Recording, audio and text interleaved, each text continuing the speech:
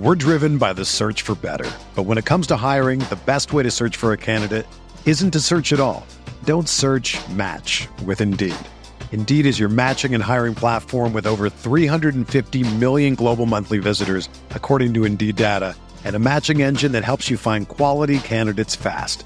Ditch the busy work. Use Indeed for scheduling, screening, and messaging so you can connect with candidates faster. Leveraging over 140 million qualifications and preferences every day, Indeed's matching engine is constantly learning from your preferences, so the more you use Indeed, the better it gets. Join more than 3.5 million businesses worldwide that use Indeed to hire great talent fast. And listeners of this show will get a $75 sponsored job credit to get your jobs more visibility at Indeed.com/Blue Wire. Just go to Indeed.com/Blue Wire right now and support our show by saying that you heard about Indeed on this podcast. That's Indeed.com/Blue Wire. Terms and conditions apply. Need to hire? You need Indeed.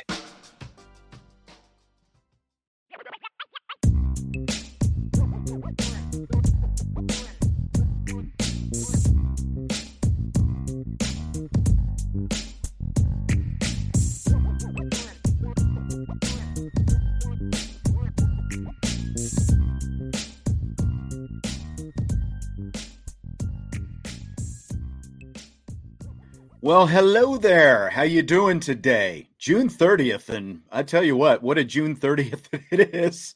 End of the month, already the end of the third week of this show, IB Nation Sports Talk. Time's just, it's flown right by, and Bobby Hensley is here today looking fresh and ready to go as ever. How you doing there, Bobby? I'm doing great. I'm trying to match your energy and your vibe. So yeah, a lot of stuff happened today, though. I tell you what. A lot of stuff happened today, and we're going to get into all of it. You told me when we started this that you're like, well, in June, there's not going to be a whole lot to talk about. And today there is. So much for that. On June 30th, there is. That's for sure. Yeah. Before we start, as always, just a friendly request for you, to hit that like button on the YouTube, subscribe as well if you haven't already. If you're listening to the podcast on one of the audio podcast platforms, be sure to subscribe, rate us as well. It all goes a long way toward helping us out. I just saw something move on my Twitter screen, and I've got to keep that open with all this open activity today. Again, I tell you what, big news today between the Pac-12 and the Big Ten, and I was surprised to see everyone making these leaps toward what it means for Notre Dame right away, but USC, UCLA considering moving to the Big Ten. Apparently, according to reports, there could be a formal announcement coming tonight. So we will, we'll be talking about that here in a little bit. We got some other stuff we're going to get to first, but we will be talking about that USC, UCLA pending move to the Big Ten. I was shocked just to see it. I thought, Bobby, when I first saw the tweet, the first thing I was like, hold it. This is not April Fool. This is not April 1st. What's the date? What day is this today? It's June 30th. There's no reason someone should be tweeting something like this. But then there it was. Well, exactly the same for me. I got it from a friend, and they sent me a link to something, and I was like, there's no way this is real right now. But I guess now is the time to move because there's no sports going on collegiately. Yeah. You can have the time to set it up, but it just seems like such a weird move, and we'll get into it. But, man, what's going on in the conferences? Seriously. And, again, we're going to get into that even more in just a little bit. But, wow, someone said our friend Salty Virginia Peanut said he didn't get the alert. Well, I'm glad that you're here, Salty, and just be as salty as ever in the chat today. We always appreciate it. But if anyone's salty, it's you, Sean. I don't know about that. We're going to see here in a minute just how salty Bobby is able to get. We talked last week about what changes people would like to see Notre Dame football make, and the people have spoken. Apparently, Notre Dame has listened. The Notre Dame football Twitter account tweeted a video of Marcus Freeman today reading some mean tweets from people who are ticked off that Notre Dame football never wears green jerseys, even when there's an Irish wear green game. I always did think that was ironic. It's like fans wear green, but we're not going to actually wear green jerseys. But they're going to wear them when they host Cal September 17th. What do you think, Bobby? Green jerseys are officially coming this year. We're driven by the search for better. But when it comes to hiring, the best way to search for a candidate isn't to search at all. Don't search, match with Indeed. Indeed is your matching and hiring platform with over 350 million global monthly visitors, according to Indeed data, and a matching engine that helps you find quality candidates fast. Ditch the busy work. Use Indeed for scheduling, screening, and messaging so you can connect with candidates faster. Leveraging over 140 million qualifications and preferences every day, Indeed's matching engine is constantly learning from your preferences, so the more you use Indeed, the better it gets. Join more than 3.5 million businesses worldwide that use Indeed to hire great talent fast. And listeners of this show will get a $75 sponsored job credit to get your jobs more visibility at Indeed.com/Blue Wire. Just go to Indeed.com/Blue Wire right now and support our show by saying that you heard about Indeed on this podcast. That's Indeed.com/Blue Wire. Terms and conditions apply. Need to hire? You need Indeed. My wife is the coffee drinker in our house. So when I told her about trying out Trade Coffee, she was curious. When I told her that if she answered the survey Trade sent me, they could match her with brands she would like, she was downright skeptical. We ended up getting 3 different shipments from 3 regional coffee makers. And let me tell you, she was blown away.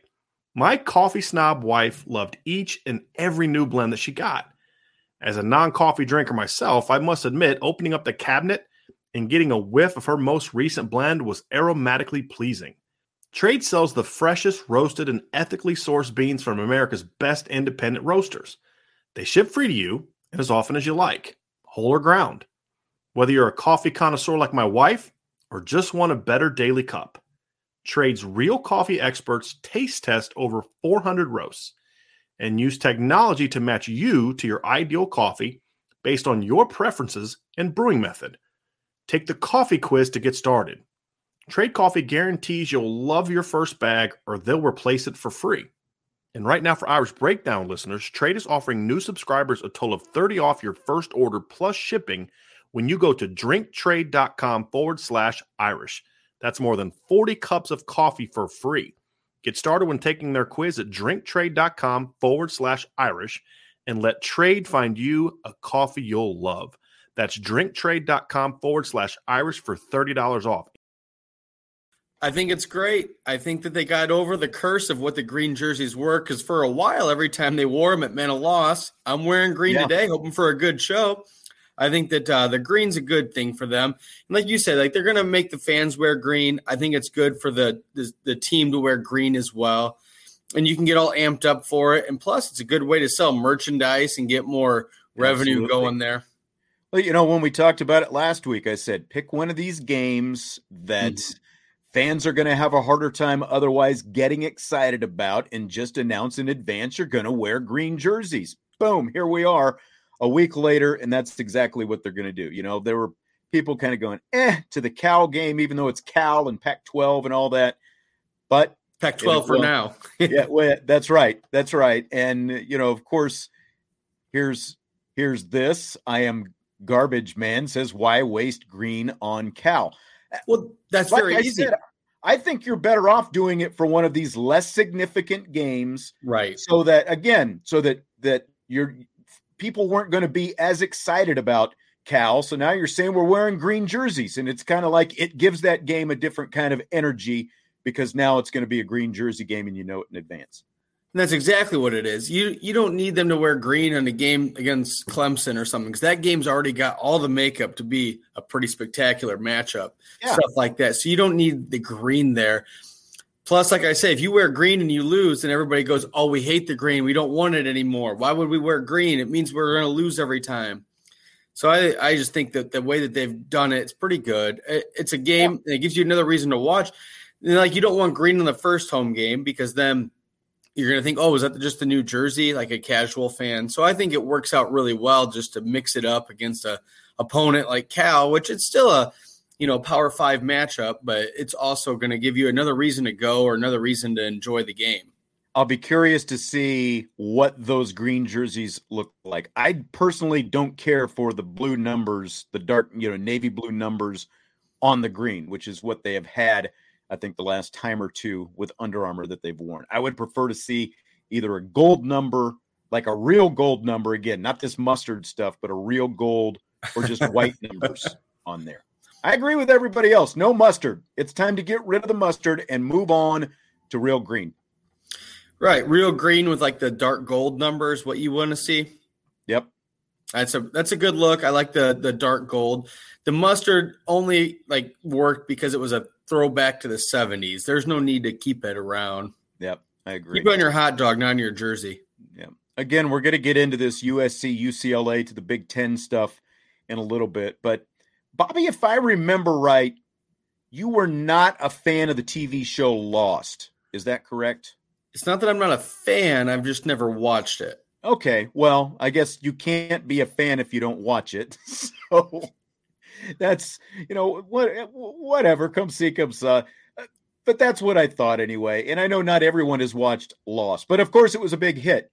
Big hit show a few years back. I just finished doing a complete rewatch because I've got the DVD set. So that was a lot of fun. And a DVD player.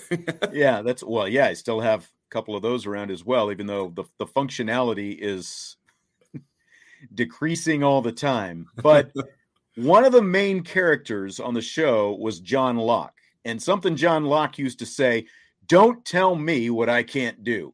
I think the first time viewers heard Locke say that was early in season 1, the Walkabout episode, when he takes this trip, tries to take a trip to Australia, but there's a shocking reveal at the end of the episode and all this stuff. And so anyway, that kind of got me thinking, what got me thinking about Locke and that saying, don't tell me what I can't do, is Brian Kelly.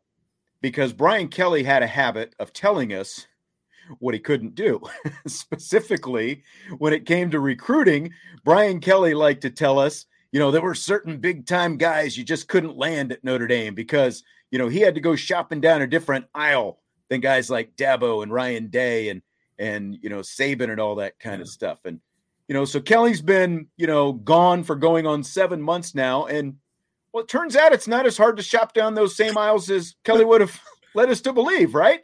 Well, it's not only that he has to shop down different aisles. Part of it was the NILs, and Notre Dame isn't as involved in those as other programs, but that doesn't seem to matter right now. They're still getting the top class. They're still getting recruits.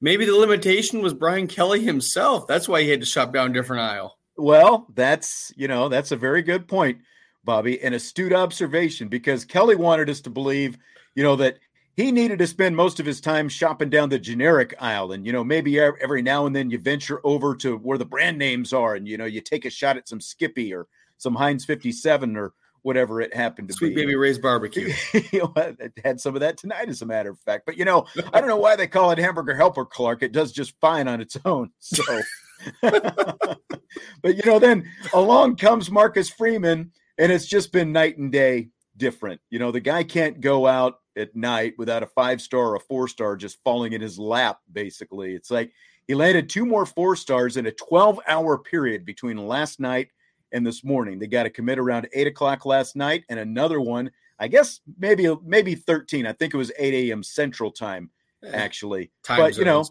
yeah, time zone, schmime zones. He gets 2024 wide receiver Cam Williams last night. Grew up thinking he was maybe going to go to Michigan, and then about 12, 13 hours later, he gets offensive lineman in the 2023 class, Charles Jagusa, this morning. So it puts Notre Dame back in the number 1 spot in the nation with both this year's and next year's recruiting classes. And, look, I'll give Brian Kelly his due. He came off that 4-8 season, and he turned it into 5 straight years with double-digit wins and a couple college football playoff appearances. The recruiting did get better while he was doing it. But sometimes you've just reached your peak, and you need a change to put you over the top. Like the Kansas City Chiefs, when they had Alex Smith, they finished second like 3 years in a row in the AFC West, and they win a couple division championships with Alex Smith, but they couldn't go anywhere once they got to the playoffs, right? So it was obvious that the Chiefs, if they were going to actually be a legitimate contender, they had to make an upgrade. So what do? They draft Patrick Mahomes, and the rest is history. And it's the same with Notre Dame. They were winning, and they were winning at an unprecedented clip with all those double-digit win seasons stacked back to back. You go back through history. Nobody else, has 5 straight double-digit win seasons. But what happened when they played the elite teams, Bobby? Well, I think Brian Kelly got Notre Dame as far as they could go with him. That's my point. With him. I don't think he was recruiting. That's exactly my point. He wasn't recruiting based on him or what his philosophies were. He was recruiting on the success that he had. And I think that that's cool, but he was never the selling point. The selling point was they made the playoffs where they were able to play in these marquee games, but it was never him. And then you get to a point where it's like, okay, is this all he can do? And that's why you kind of saw him leaving the picture at the end of last year, I think.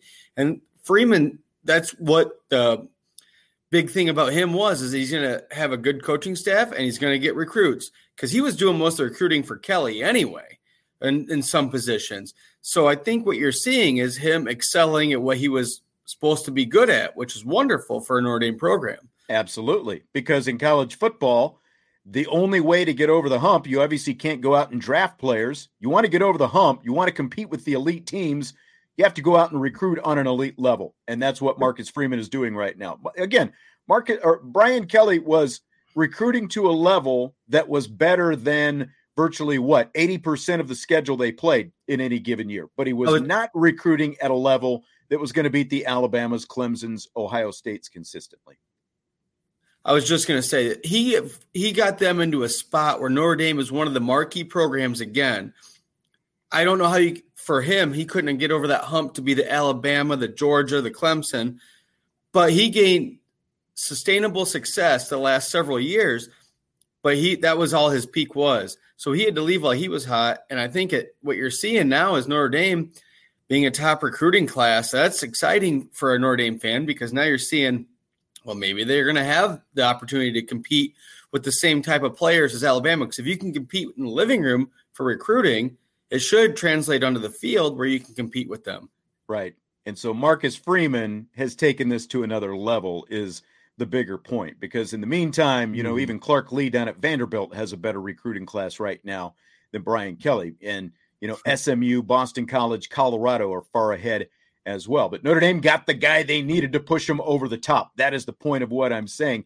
Now, to get over that peak, not just to get to the peak, but get over it, this is what you need, this elite kind of recruiting that we continue to see. So I'm curious your thoughts on just the job that Marcus Freeman has done in recruiting so far. I mean, this goes back obviously to when he was defensive coordinator as well, but it is, again, with him in charge, it has just gone to another level in this less than 7 months that he's been at the helm at Notre Dame. Well, that's just it. It's 7 months. And how many games has he coached? 2, if you include the spring game. Yeah, that's right. Which they won.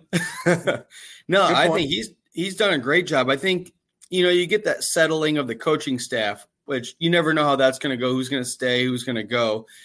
And people made their moves, and that's not on him. That's, everybody making their own decision.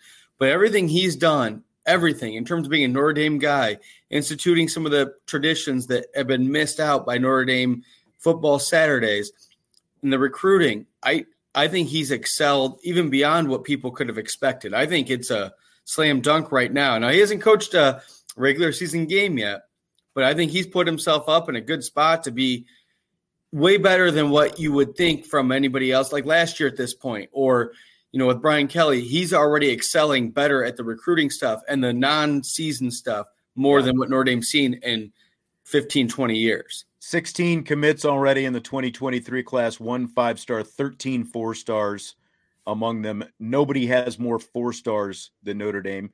Now, 5 commits so far in 2024. You got 1 5-star, CJ Carr, the quarterback from Michigan. He could end up reclassifying and being in the 2023 class. That conversation is going on right now. We'll see exactly how that plays out, but 4 4-stars so far in the 2024 class already. I'm curious, Bobby, how much do you factor in recruiting when it comes to like how you talk about a coach, like this is a good coach or this is a bad coach? You know, how you evaluate a coach as a coach. How does recruiting factor into that for you?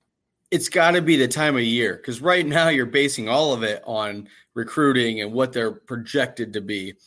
I think that in college it's so unique, because in pro it's obviously different.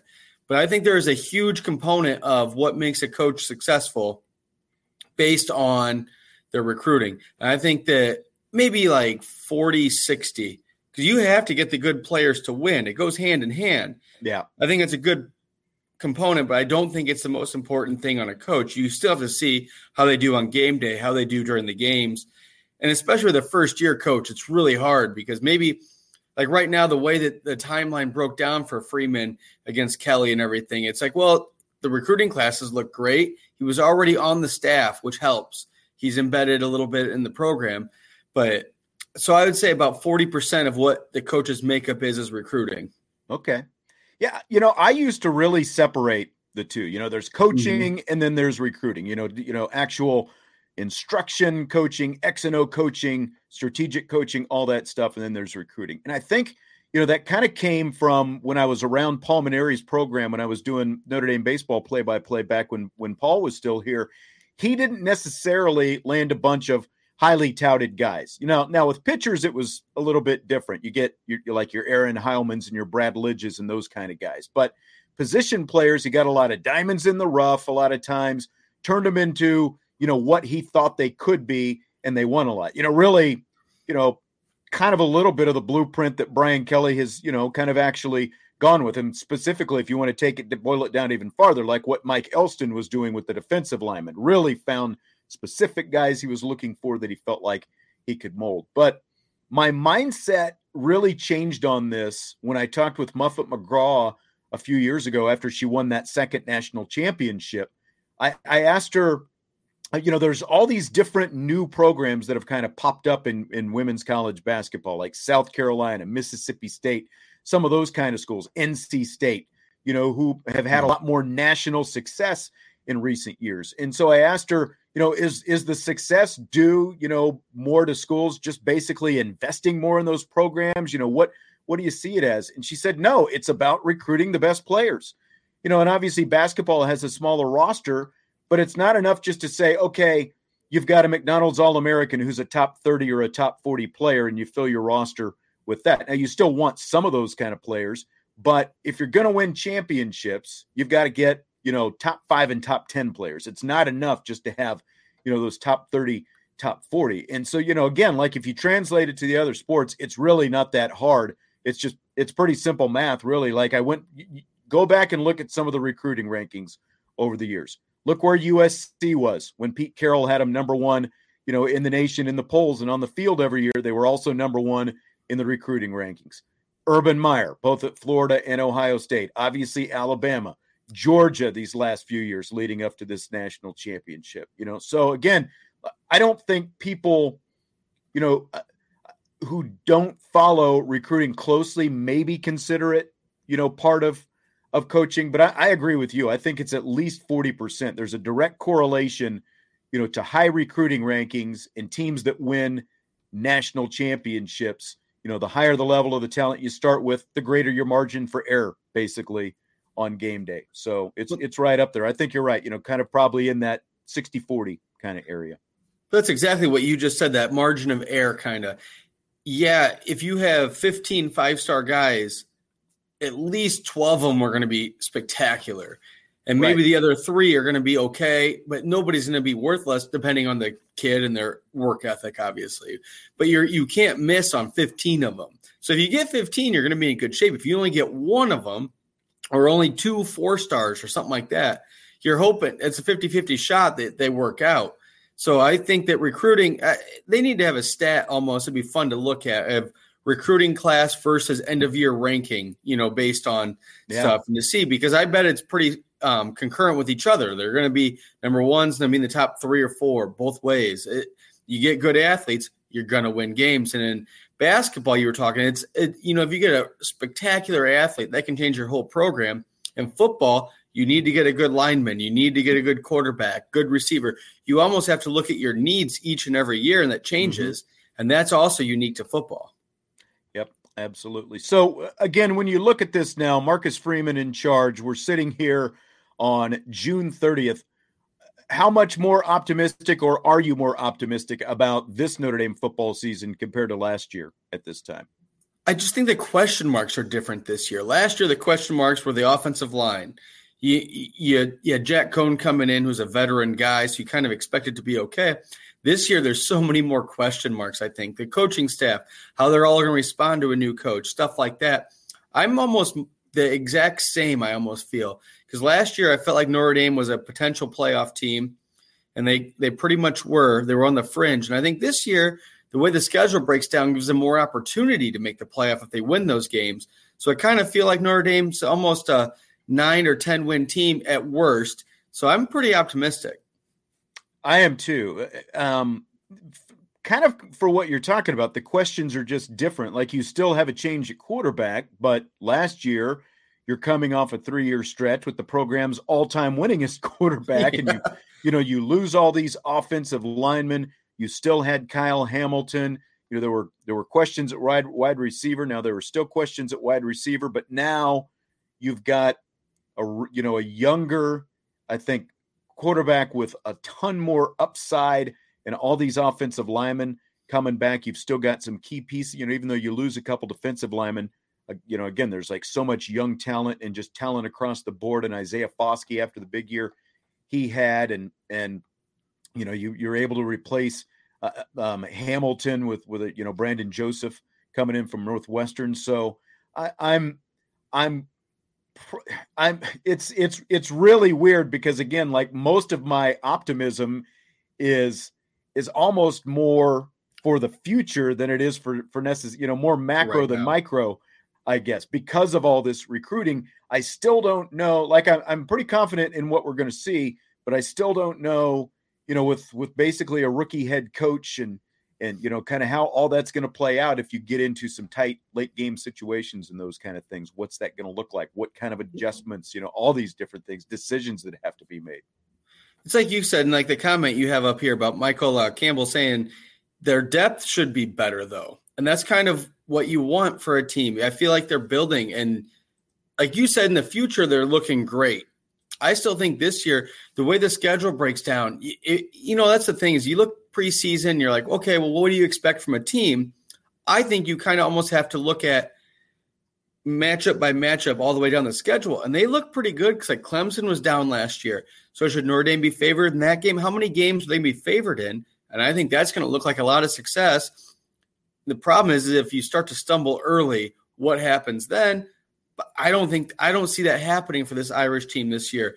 The way that Freeman has them all set up, and he's a player's guy, there's so many good vibes going into this season. Whereas last year was almost like looking for tripping points and what could go wrong. And that's almost the vibe that Brian Kelly had around the program. Whereas I think Freeman just has such a good vibe going. The players are going to be happy. I just see a lot of success for this squad starting this year.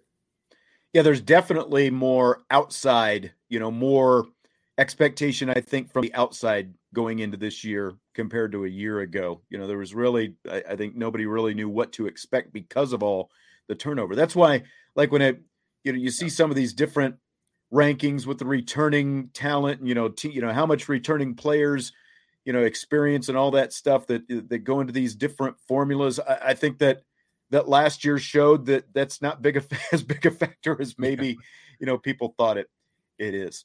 Well, let's jump into some rapid fire, all right, Bobby. And we're going to tackle this USC UCLA thing. And it is just, again, maybe if folks, if you haven't heard already, news broke earlier this afternoon that USC and UCLA are considering leaving the Pac-12 to join the Big Ten. And not only that, there are reports out there that the Big Ten could approve it as soon as tonight, that the Big Ten presidents are expected to maybe take a vote on this. It's expected to be unanimous. Let's start with it from the Notre Dame perspective, because following along on Twitter, Bobby, I was shocked how quickly a lot of these people wanted to turn this into something like all of a sudden Notre Dame's got to join a conference now because USC and UCLA are leaving the Pac-12 to join the Big Ten, and all the the Big Ten sure looks attractive to Notre Dame. I don't understand what one thing has to do with the other. How about you? Yeah, well, from the Notre Dame perspective, they're fully entrenched in the ACC for now. I mean, they have a golden setup with them. So saying that UCLA and USC jumping, those programs have been down for the last several years. So I don't think they're as lucrative as it used to be. And I almost wonder with the Big Ten, like the last several programs they've added haven't really had success in anything. So for Notre Dame specifically, the only tie to that conference would be geographically, and maybe a couple rivalries of Michigan and Purdue, you could say. And that's why Notre Dame that's why Notre Dame has not wanted to join the Big Ten, because of geography. They still want to be a national school. Now, obviously, if USC and UCLA are joining the Big Ten, I mean, you've got an annual rivalry with Notre Dame, so that would potentially keep it alive. And the flip side of that is, with those two schools joining the Big Ten, what does that mean for the continuance of the the intersectional rivalry between Notre Dame and USC? I think that is still to be seen. There's no way we can know that today. But here's Nicole Auerbach from The Athletic. She tweeted this earlier today. Notre Dame has a ton of leverage right now. Yes, but you'd also have to think that the Big Ten has never been a more attractive landing spot for Notre Dame than right now either. Again, why? What makes it any more attractive? You're adding USC, a team you already play every year, and UCLA. What makes that more attractive to Notre Dame? It's still the Big Ten otherwise, and you still are going to be confined predominantly to this part of the country. Now, the Big Ten is going to become a coast-to-coast conference. You're going to be complete, extremes, East Coast, West Coast, because you got Rutgers, Maryland USC on one side. Yep. Yeah, and USC and UCLA. But the ACC is not affected by this. Notre Dame has an agreement with the ACC. The ACC is still intact. And as long as that agreement with the ACC is still intact, I just, again, I'm at a loss for why so many leaps to now Notre Dame is forced into joining a conference / the Big Ten because of this. I don't see what one thing has to do with the other. I think Notre Dame, they're still a unique entity in the fact that they are independent and they're not like scheduling, scrub schedules. They're still playing marquee teams. The ACC tie-in kind of like makes them play already kind of a conference schedule, kind of. So I think Notre Dame, especially they have ACC money, they have the NBC money. They're still an independent. They can do whatever they want. I think Notre Dame is here and the Big Ten is here. So for them to join the Big Ten, they'd have to go down to that level. And there's no positives for Notre Dame except for playing a couple rivals, but they could schedule those anyway, unless, the Big Ten starts to ban them scheduling them, because maybe that's the only way it works out for Notre Dame, is if they get banned from scheduling certain programs. But there's no reason for Notre Dame to look towards the Big Ten like, oh, that's a good choice right now. Yeah. Adam Rittenberg from ESPN. A lot of talk about additional Pac-12 schools probably being on the Big Ten's radar. Not ruling that out, but the school they want, the one they've always wanted, is Notre Dame. That's where the energy likely will be placed. And that's right. Notre Dame's going to have a lot of leverage in this if the Big Ten truly does want Notre Dame. But it's like I tweeted before, Penn State thought the Big Ten was a pretty attractive landing spot about 30 years ago. And when has Penn State competed for national championships since that happened? Well, look at Nebraska, a team like that. There you go. They were a blue blood program almost, and then they haven't even competed in the Big Ten, much less success beyond the Big Ten. I think part of the reason for Nebraska, though, is because they wanted, when they were successful, they won with what's become an antiquated offense with that I formation and all that stuff, and they had the big linemen, and it's become, even when they were those latter days of the Big 12 where offenses started evolving, and you're in a state like Nebraska, there's just no big, close enough metro, an available pool of skill position talent to recruit from. You can still get your big hog offensive linemen and defensive linemen and stuff like that in Nebraska, but skill position wise, it's just much tougher now, I think, to recruit there. And being in the Big Ten, I don't think helps either, because at least when you were in the Big 12, you had Texas, more available to you, but that's not the case now for Nebraska. No, when Lawrence Phillips left, the whole Nebraska program kind of fell apart. Yeah. But for Notre Dame, going back to that, I don't see why they would want to join the Big Ten when they already have. That's why the ACC is so perfect for them. They have to play 5 games. That's all they have to play in that conference. Right. They're still their own independent. They can go out and schedule their last game of the year in California, so they can go recruit after the game. I think everything is set up perfectly for Notre Dame. But you talked about before the idea that NBC and Peacock were looking at buying the Big Ten network. And I wonder if this was all in play for part of that, because if NBC has the Big Ten, then there might be some money for Notre Dame to move to it.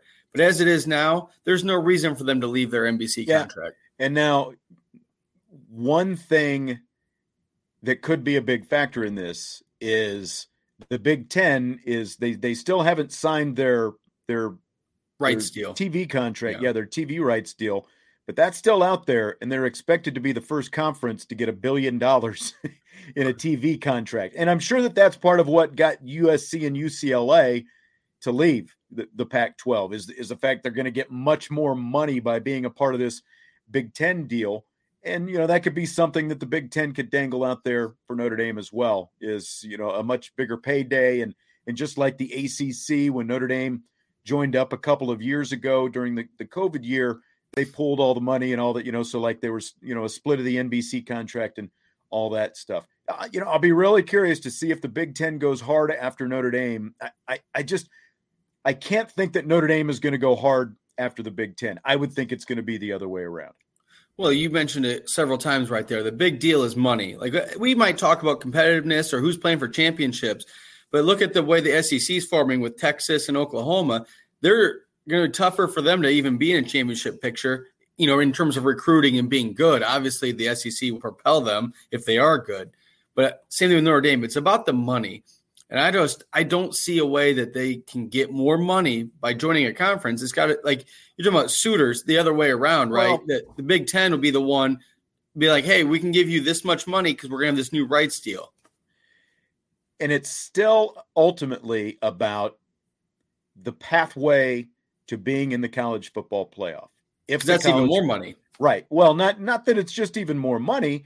It's also an opportunity. I mean, it is more money. I'm not negating that by any means, but it's still, if the college football playoff expands to 12, which, that working group that Jack Swarbrick was on a year ago at this time wanted, if it expands to 12, then that gives Notre Dame a much better opportunity to be in the college football playoff year in and year out with the current setup that they have right now. You play 5 ACC games, you pick and choose the rest of your schedule. You try to put a couple of tough games on the schedule so that you're not just playing a complete powder puff, but you've got a schedule that gives you an opportunity to be in the playoff, especially if it's 12 teams.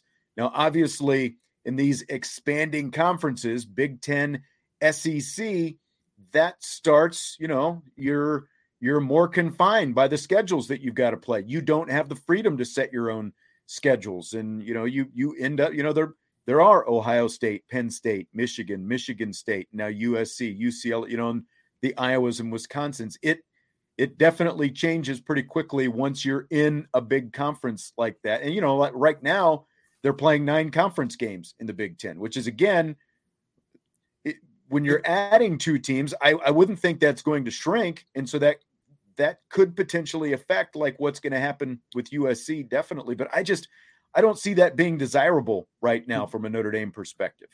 Well, in the way that they schedule stuff, even right now with the ACC, you balance out, like, you're not going to play the top 5 programs every year. They balance it out so you play one here or there, and that's how it works. The only lucrative thing that the Big Ten can offer any conference. Depending on what division you're in right now, though. Right. Absolutely. Yeah, and then we'll see when we add But then the only thing the Big Ten could offer that would be lucrative is obviously a conference is the TV money. Game. Well, I guess that's true too. Yeah. That's the only thing, though. That's their selling point, because Notre Dame they like that extra data point at the end against a marquee team. Right. It sure looks like the Pac-12 is going to crumble in all of this, because my initial thought seeing USC and UCLA jump to the Big Ten was, man, the Big 12 really whiffed on this, because, there was talk a few years back about Texas and Oklahoma leaving the Big 12 to go to the Pac-12. And now, a few years later, those two schools are obviously going to go to the SEC. And in the meantime, the Big 12 is adding schools like Cincinnati and UCF and BYU, so they're adding some teams. But, man, if they had the opportunity, to get themselves USC and UCLA, it would have done them a lot of good. But they've also got a chance now, the Big 12, if they're proactive, which they haven't always been in the past, but they've got to go, a chance to go out. You're adding BYU, do you go out and grab Utah, that kind of thing? Do you get Colorado back? Maybe the Arizonas. Yeah, the Arizona school, any of those schools, like this is an opportunity, I think, really for the Big 12 to, to maybe prosper from all this. I could definitely see all those schools, those two conferences seem like a pretty easy merger when you see USC and UCLA coming this far east, to be in a conference with all these schools predominantly predominantly from the east of the Mississippi River. Yeah, and it's interesting because one thing I wish they would change is the name of the conferences. The Big 12 isn't 12 anymore. The Big 10 isn't 10 anymore. The SEC isn't Southeast only right anymore. Now.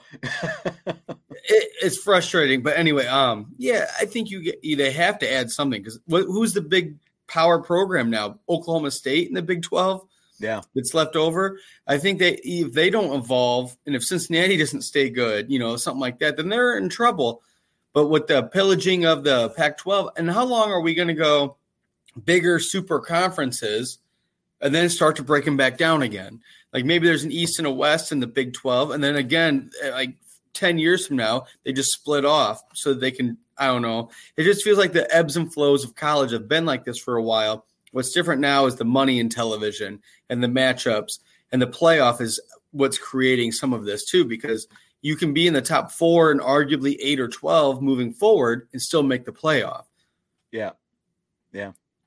It is crazy. And again, I just don't see this being, the tipping point for Notre Dame to all of a sudden be in a conference that a lot of these national people are trying to make this today. I just don't see that. Yeah. It's, because again, at the very least, they're going to get through this next calendar year and see what happens with college football playoff expansion. Exactly. That's the first thing. Nothing. They're going to wait and see what gets decided with that. When the college football playoff is likely going to expand to some degree, it's a matter of how far out it expands. And again, the more it expands, the more it benefits an independent Notre Dame. And it's also going to be dependent on how stable the ACC is. And, because again, as of right now, the ACC is fine. It's funny because just a couple of days ago, I saw some talk about the Big Ten, possibly going after Virginia and Georgia Tech, what benefit would Virginia and Georgia Tech have to the Big Ten? Obviously, there's a lot more benefit getting to Los Angeles schools. And again, that is just catastrophic for the Pac-12 when you lose your anchor, not just your anchor program, really your two, in football, obviously it's been USC, even though they've been down, but still. The 2 LA schools. Yeah, the 2 Los Angeles schools, and that's huge for the Big Ten when they start talking about this TV contract to have Los Angeles lumped in there and some, and even like San Diego and some other markets out there. That is huge for them. So it's, but I think it's catastrophic for the Pac-12, and it's not catastrophic for Notre Dame by any means. I think it's a good time in college football to be one of those marquee brands. I think Texas got their payday going to the SEC. I think USC and UCLA are trying to make their payday going to the Big 12. The only thought to me in Notre Dame, like you said, for this year, they're fine. Let's see how it shakes out. And they have the availability to do that, which is wonderful for them. But you can't, if the tide keeps going a certain way At some point, Notre Dame's either going to have to join a conference or not, and just say it instead of just waiting around. Because if they wait 2 or 3 years, the rest of football could move into a different way, and they might be left out. Yeah, I agree. But for right now, I think holding pat or staying pat and just seeing how it breaks down, I think is perfect for Notre Dame. Yeah, Notre Dame's in a really great spot right now. With all they hold all their cards. Yeah, as long as the ACC stays the way it is right now, and you don't see the ACC kind of get poached and picked off and things happen there. As long as that happens, but again, that could potentially be, a tipping point the other way for Notre Dame if things were to start happening there. So yeah, and you got to hold on, and everything's moving so fast is the thing. Because like last week, we weren't talking about conferences or if Notre Dame should join one, and everything changed already this week so fast that you hope the ACC stays intact, but if it doesn't, they got to move quick. I mean, Power 5 could become Power 4 pretty quickly. Again with like Pac-12, almost Power 3.5. 12. Yeah, I know. There's just a lot that's going on out there. So, and by the way, we're going to have an old friend of mine, RJ Abatia, who covers USC football for USCfootball.com. He's going to join us next week, and we'll kind of get some of the USC perspective on all this, especially since things should be final by then. As far as this whole Big Ten thing, the way things are sounding right now. So we'll get that. We'll also get some of his thoughts on Lincoln Riley, all the different things that have happened, where they stand right now with a little bit more than a month to go until fall training camp and all that. So we'll talk to RJ from USCfootball.com about all that next week. So looking forward to that. What a time for college football. Yeah, that's right. I don't know if there's ever been so much change going into a year and everything's happening so fast. And like you said, Lincoln Riley at USC, people almost forget already that he's over there. Bobby, the big question is, did you bring your saber? Because Michael Campbell is wanting some fencing talk tonight. So we don't want to disappoint Michael with no fencing talk tonight. Well, if there's one program that's good at fencing, it's obviously Notre Dame with all their national championships. I don't really have my tip or foil or whatever, but they definitely have the best program. Is that enough fencing talk for one day, Michael? You're just what you're saying is you left them in the trunk of your car. You don't have them with you right now because you have them. So that's why it's good that you and I are far apart. If we were together, I might need it, but yeah.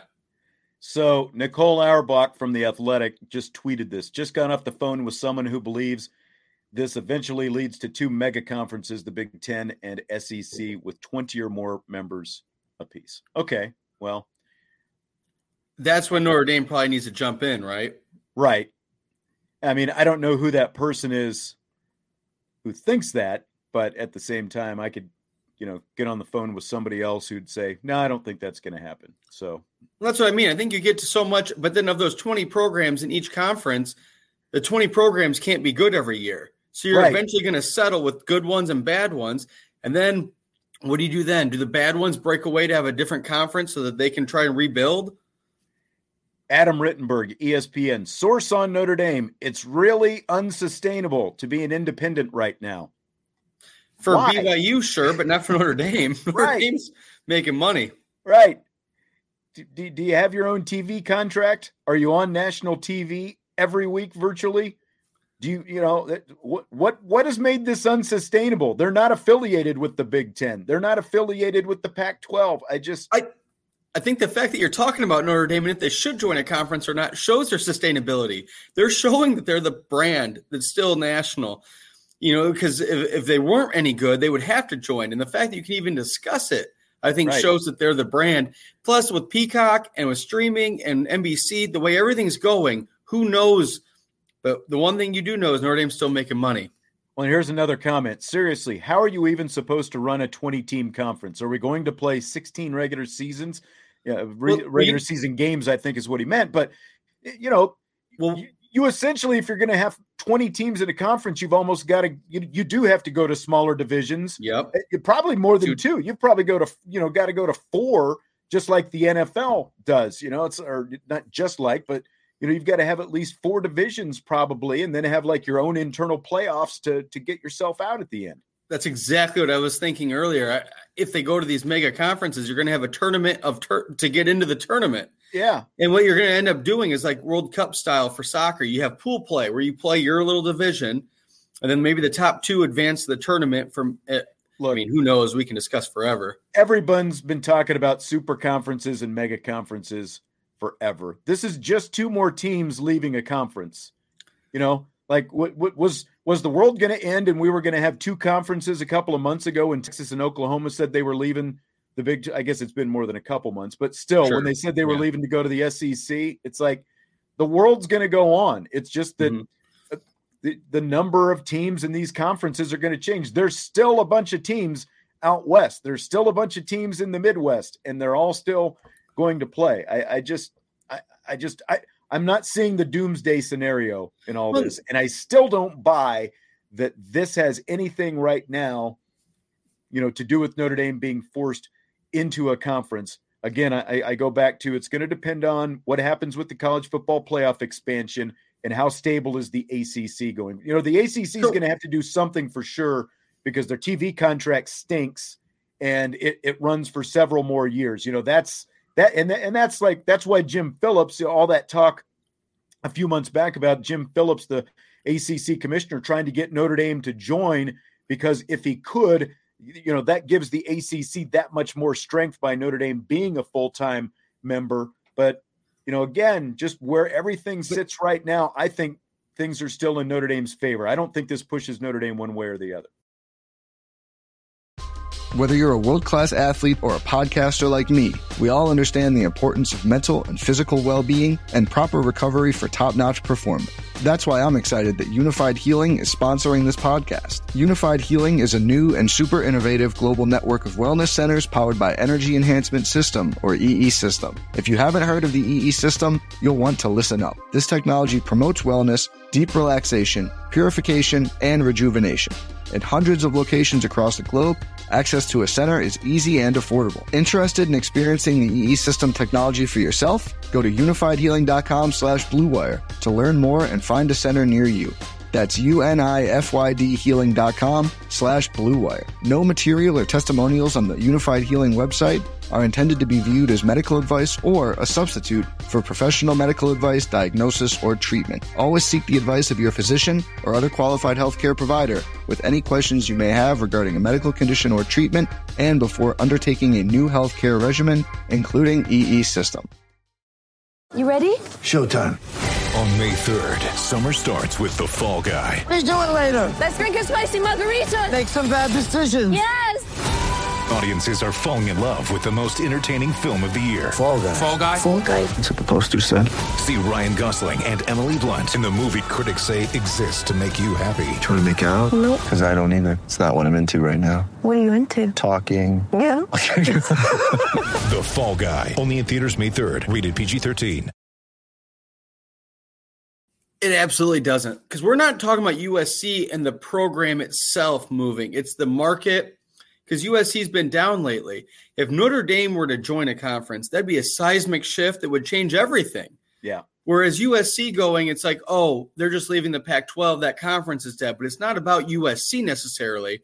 Whereas Notre Dame is such a brand, they're going to be the one that shifts everything. If they join a conference, then you're going to see that the mega conference happen.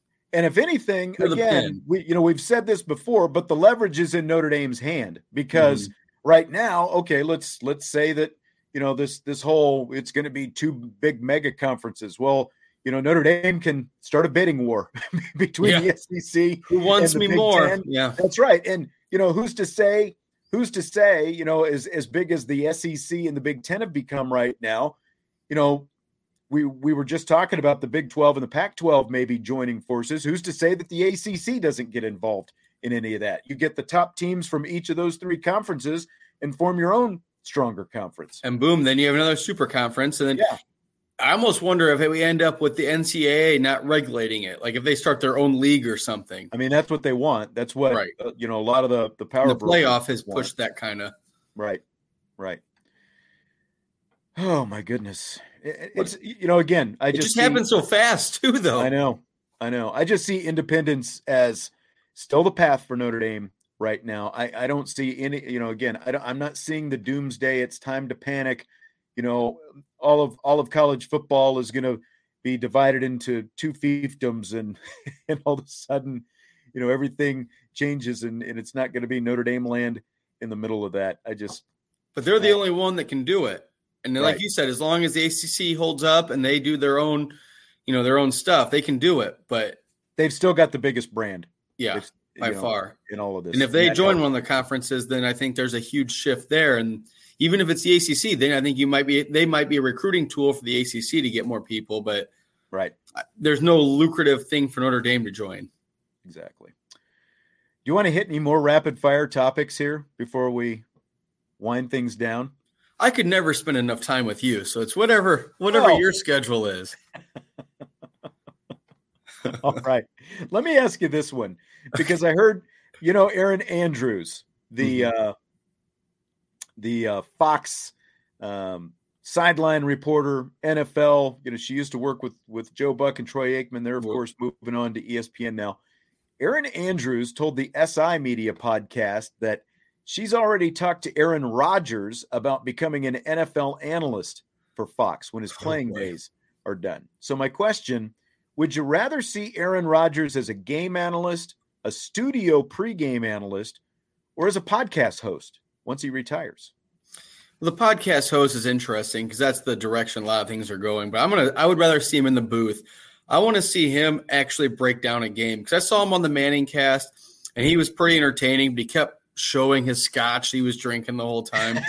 I want to see him for a full game actually he's almost like a more successful version of Jay Cutler to me. His vibe and his brand just isn't great. I think I want to see him in a booth because I want to see him fail. Yeah. I you know what? I picked the podcast, like, especially if it's between the studio pregame or podcast, like he did the Pat McAfee show, and the longer he sits there and the more time he has to talk, the more he gives you eventually. And I just think that those pregame shows right now have become like so condensed into, here's your 10 seconds to talk, Jimmy Johnson. Here's your 10 seconds to talk, Michael Strahan. It's like short bits. Nobody really gets to say anything. Aaron Rodgers has things to say. And I think that doing a podcast, even if it's just like partnering up with Pat McAfee on a regular basis, I think that you'd get a lot more unfiltered Aaron Rodgers. Now, I would still like to see him probably, you're right, like doing some game analysis and stuff like that. I don't think the pregame studio stuff would suit him because I think, again, I don't think that is enough room for him to, have time for anything to say. I think that the podcast makes the most sense because, again, he needs more time to kind of sit and then drink his scotch. And then as the scotch type, starts to take effect, it's like, now you've got unfiltered Aaron Rodgers. And that's what everybody's looking for, right? Sure. I think you're absolutely right. And those TV shows, the pregame ones, especially, the timing is, like you said, like they have to time each other. So they only get so much time. And then just because you retire as an athlete doesn't mean you should get a guaranteed job on a network on a pregame show. So like him and Aaron Andrews could almost do a Manning cast where it's an Aaron cast. It's Aaron and Aaron, something like that during the game. And that would be almost more entertaining than any pregame show or postgame show that's structured with a suit and everything. Yep. I would agree with that. All right. Let me see what we got. Oh, you know what? The USFL championship is coming on Fox this weekend. It is. It's on Fox this weekend. Fill in the blank. It's blank that the USFL has announced the league is going to be back for a second season. Promising, because that's cool. In spring, there needs to be more of a football league in the spring that's between college and the NFL, I think it's good to have something there. Next year, I think the XFL is also coming out, though. So it's kind of like, are you going to be pulling from the same pool of players? And it's already a bad product. I think it's good for them they made enough money to sustain it for another year. But I don't know if they need it in terms of television. I agree with that. I think it is significant, though, because especially here in recent years, all these alternate spring leagues have not got past year one. And I do think it's significant that this is going to make it till year two. Now, the model that they've laid out, and I think we've kind of touched on it before. Like every game in Birmingham. Everybody plays in Birmingham, but it cut down the travel, so that's a huge expense that they eliminated by not having teams traveling around. Everybody played there. They made it a TV product. They had solid enough ratings. I think it averaged a little under 1 million viewers per game, which is not a ton, like if you're going to compare it to an NFL game, but for other things that are being televised at this time of year, it's actually pretty good. Not a bad number. Yeah. And so I think it's significant that they're going to make it till year 2, just because most of these leagues flop by before year 1. Look at these a couple of years ago. They were all folding before the first season was even over. So, but I think you're almost getting to, we just talked about college football and their new structure or potential new structure for a while here. If one of these semi-pro leagues limits the age of guys from like 18 to 22 and they just make it another option for players to go play, that might make it more beneficial for players, because I don't think that you're going to have a spring league that turns into anything. You're not going to get the USFL playing the Super Bowl winner. I agree. Because I think last week we talked about which is going to last longer, USFL or the Live Golf Tour. And we both thought it was going to be Live because, one, they have money, and two, because they've, paid the money to the stars, and that should end up landing them some kind of TV contract, which will give them more money. There are other things to figure out as far as their format and this team golf and all this different stuff, but there are no stars, and the product is not that great in the USFL. The stars are the coaches. Yeah, that's right. If they have a direct relationship with NFL teams, I think it'll help them. Like if the NFL can use the USFL as a developmental league, I think it would help if they use it as a developmental league in terms of rules and stuff like that. But I think if you pair them to franchises, I think then you almost turn it into AAA baseball. And how many people would watch AAA baseball for a rating? Yeah. We've got this one, a question from Anthony. Any more news on the baseball coaching search at Notre Dame? And the answer to that as of right now is no. There's not been a whole lot of movement with that right now. I do think that the 2 assistant coaches, the internal candidates, are being considered. And we talked the other day about how the Virginia assistant coach, longtime Virginia assistant coach, Kevin McMullen, is reportedly a candidate. Nothing firm on that right now, but, I see benefit in potentially the assistant coaches, because again, taking an established system that they were part of under Link Jarrett, going from a non-existent program into ultra successful in just a couple of years, and the fact that they were there to see, the groundwork laid for that and exactly what went into that, I think that those are good options, but I don't think that they're going to be the only guys who are interviewed. I think they're going to end up talking to some more people. It's just kind of slow moving right now because it's been less than a week since, Link Jarrett made the move down there. And, I know that, there was also a report that Notre Dame was not interested in Paul Mainieri. And I think that, that was in light of the fact that Paul Mainieri decided he was going to stay retired. I'm pretty confident, based on some conversations that I had, that there was strong interest before Paul Mainieri ultimately said, no, I'm going to stay retired. So that was kind of option number 1, but we'll see where, kind of where things go from here.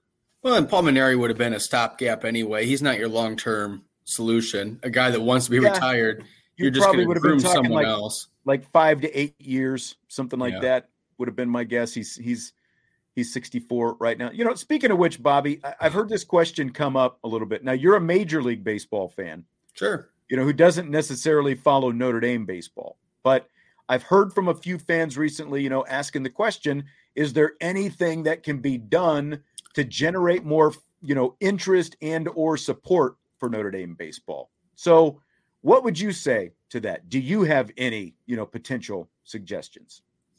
I think in terms of how do you grow the whole sport? You said last week that the ratings for the college game between Texas and Notre Dame were on par with that of the Astros and the White Sox in Sunday Night Baseball. They beat the Astros and the White Sox, yeah. So I feel like there's inroads being made. I think part of it's more accessibility to watching. But the problem with college baseball, the season's so short, and you don't really market any of the stars. Like even people that watch the Irish in the World Series, they're like, oh, that was awesome. All they remember are mustaches and bananas. They don't really remember any of the players or any of the names, and they don't follow them into the pros. Because Notre Dame's put quite a few guys in the pros, and if you were to follow it back, you should market that more and have that more of the discussion. That would help interest, I think. Yeah, and I'll say this. Keep winning. Right. You keep winning, there's going to be more interest. Now like even during the Pulmonary era, that X Stadium was not packed every night, but there were, a decent amount of fans there. The other side of it is, though, it's tough with the weather the way it is here in South Bend. Now, personally, what I would do, I've said this before, I would rip out the bleachers at X Stadium. I would rip out the bleachers, and I've talked to some players who've said this before too. Rip out the bleachers, put seat backs in, to one, make it more inviting, two, make it more comfortable because they're aluminum bleachers that they've got over there. Do that, and then put one of those, like awnings, like at Autzen Stadium, put like an awning over the top of it, and then put some heaters on the inside there to at least kind of try to help out. Yeah, try to help the fans a little bit more who want to get out there at X Stadium. Now, I know that's going to cost a little bit of money, but that's a place that I would start just in terms of the facility. And you're going to lose a little bit of seating, but again, you're not selling the place out right now. And if you're not going to make the big investment, to really, bolster the seating, I think you need to make it as attractive as possible. So I would do that with the grandstand. Third, you might think I'm joking about this, but literally because it is cold out there, I would sell beer at Frank X Stadium. There are a lot of places who sell beer on campus, and I would sell beer at Frank X Stadium. Peanuts, Cracker Jack, hot dog, dog and a beer. Just like James Earl Jones said, dog and a beer. And dog and a beer, Ray. It's not like you've got you've got ushers out there who can keep controls on things. I would sell beer. I think that would help get some people through the door. Even if they just sold beer on weekend games, let's say, or something like that. Because you don't have to sell it on a Tuesday at 5:00 game. If, the linebacker's close enough, you don't have to necessarily. Right. But I think another thing that would help, I'm going the other way from your idea, is like have like little leagues where they can maybe little leagues get, it's already free admission, but encourage the little leagues to come. Because if you get little kids that are watching it, then maybe they want to go home and watch it the next day on TV, the next game, and then make their parents watch. So it's starting youth, I think. But beer doesn't help. I think that's good as well. Irish Chi-Town says, Sean, that would make too much sense, so it probably won't happen. You're probably right. But the beer debate on campus is a big thing for every sport. Yeah, I know. And, it keeps kind of getting bigger. But again, there's so much money to be made, too, for the university with alcohol. There's money to be made. You brought up the admission, and, I realize they did the free admission this year for the first time on everything but football and the two basketballs. And hockey. But I don't think it really bolsters the attendance. And I think it devalues, the product by completely saying, you're not going to pay anything. One thing they can potentially do is, and this would be on the new coach. Again, this goes back to the Pulmonary era when they used to have the preseason opening night dinners and stuff like that. And they brought in big name guests, like Tommy Lasorda, Jeff Samardzija, Roger Clemens, John Grisham, all these, big name guests. And they would sell that place out. Everyone who got a ticket to that, also got a season ticket. And, I think that maybe going back and trying to get back into some of that at some point would help as well. But, again, I think the first point is continue to win. You continue to win, you're going to have more interest in your program. Well, and baseball is a weird sport in general because we're not having this discussion about basketball, even hockey. It's baseball that's on the fringe of like, should they charge? Shouldn't they? How can they make it more appealing? Because like softball, people aren't saying, oh, we got to find a way to make that more appealing. And then obviously I think like maybe better use of advertising and social media for the baseball program could help get them everywhere, splash them around. So everybody, you just get inundated with it. But like you said, you have to sell a good product before you can make anybody want to go or care. Yeah. And whether you like it or not, for both the players and the fans, I think that, that scoreboard lack of Jumbotron, which you can, use for different entertainment, to keep things lively between, all those different kind of things, that does matter. It does matter. And you can do giveaways, like if you have a hoodie giveaway or something for the cold, they've done some of that over the years. I'm not sure exactly how much more in recent years, because I've typically been doing a show, while their games are going on and things so I haven't been able to go to as many games over there, but they've done some of that stuff in the past. It also helps when you've got some players, like when you had a Golden Tate and the Jeff Samardzija, that helped when you could market those Cole Kmet for that matter. But goes back to everything else, stars. Yep, that's right. Winning in stars. Mm-hmm. Final question tonight, Bobby. F1 racing, Formula One, is gaining in popularity here in the United States, or at least it's gaining in media coverage. I don't know that it's actually gaining in popularity. And that's kind of my question. You're a NASCAR fan, so you're at least into racing. Are you paying more attention to F1 these days as well? Personally, no, because I've been a Formula One fan before I was even a NASCAR fan. But what you're seeing in Formula One, you talked about the media coverage or whatever.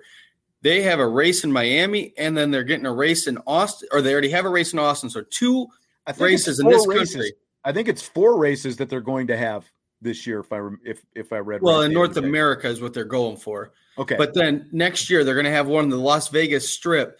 Formula One's always been trying to get the American fans involved. What they did recently is they did a Drive to Survive Netflix documentary, and that really piqued a lot of American interest in Formula One. So to me, yeah, I think it's great for the sport. But what they're doing, they're going to have 2 to 3 races in one country next year, which is almost unheard of for them because they travel the world. They don't spend that much time in one specific country. So yeah, I think it's great for their national or their worldwide brand to get America more involved. Yeah, I think so as well. I definitely think it is good for F1. I've just been surprised, because even some of the other podcasts that I listen to that are like sports media related and stuff like that, they're talking about F1, TV rights and, all this different stuff. And it's like, Netflix, wasn't it Netflix that was streaming, the stuff for a while, and they were talking about all these new TV deals and all this stuff. And it's just like, I've just personally, as a sports fan, never really gotten into it. So I guess I've been surprised about all this F1 talk lately, but they, as you said, they're trying to make a move into North America to kind of gain some more traction here. They just got their new rights deal with ESPN. And if I remember the number, it's like $60 million a year now is what ESPN is paying to them, to F1, to be able to air their stuff in America. And then when this contract runs out, the one that they're on now was only $5 million a year. So you want to talk about the boom. That's a huge difference from $5 million a year to $60 million a year. Right. And they weren't even the highest bidder. Amazon was up there and Netflix was up there, but Formula One wanted them on a real channel with, over the air stuff. I see a topic formulating in our YouTube chat for next week, the blue bloods of college football. Who are the blue bloods of college football? Yeah. Oh, you're covering your face because you love that blue blood conversation. I love it because you and I think we were actually on the same side. We did this for basketball. That's right. We talked about it for basketball back on the old radio show. I think we're going to have to talk about it for football next week because I think that's a great topic. It's starting to once a program is a blue blood, you can't really take that away unless you're talking about Yale or Nebraska. Yeah. Well, yeah. See, and that's a question here. Number one ND fan. Once a program is a blue blood, you can't really take that away unless you're talking about a Yale-like fallout of relevancy. And obviously, the Ivy League, or as you said, Nebraska. I think we're going to have to get into that. Maybe we're going to we'll do some blue blood tears next week. TIERS, not like, crying tears. Well, it could be both. You've made me cry before. It wouldn't be the first time. That is true. All right, Bobby. Good stuff tonight. We had a lot going on tonight. Yeah. There's more recruiting stuff going on over the next few days. I think it's like where is it? I think we've got more recruits. I'm trying to remember how many days in a row that we're supposed to get more commitments. I've got it here. Let's see. So yesterday we got Williams. Yesterday, Jagusa. Tomorrow, Micah Bell is making his announcement. Rico Flores on the 3rd, which is Sunday, and then Christian Gray on the 4th. It's like, come on, Christian Gray. You don't want to let people celebrate the 4th of July. You've got to make your announcement then. But that's cool, especially if Notre Dame ends up landing. Yeah, if Notre Dame gets them, it's awesome. Otherwise, forget you. Yeah. That's exactly right. That's exactly right. Hey, don't forget, hit that like button and subscribe on YouTube. And, subscribe, follow, comment, rate, all that good stuff on the audio platforms, wherever you get your audio podcasts as well. We are going to be off. This is our final show of the week and for the month of June as well. It wraps up week 3. Bobby, great talking with you as always. I will talk to you next week. Have a good 4th of July. All right, you too. Stay safe. All right, I'll try. Well, as long as I stay away from you lighting those fireworks. Everyone else have a great 4th as well. We will talk to you next week. And again, Brian and the guys will be having plenty of, they got the mailbag shows coming up and more recruiting shows coming up as well. So we will, again, I'll talk to you next week. Declan, thank you. Declan says, great show. We'll just wrap it up with that. Talk to you next week. Have a great 4th of July. IB Nation Sports Talk.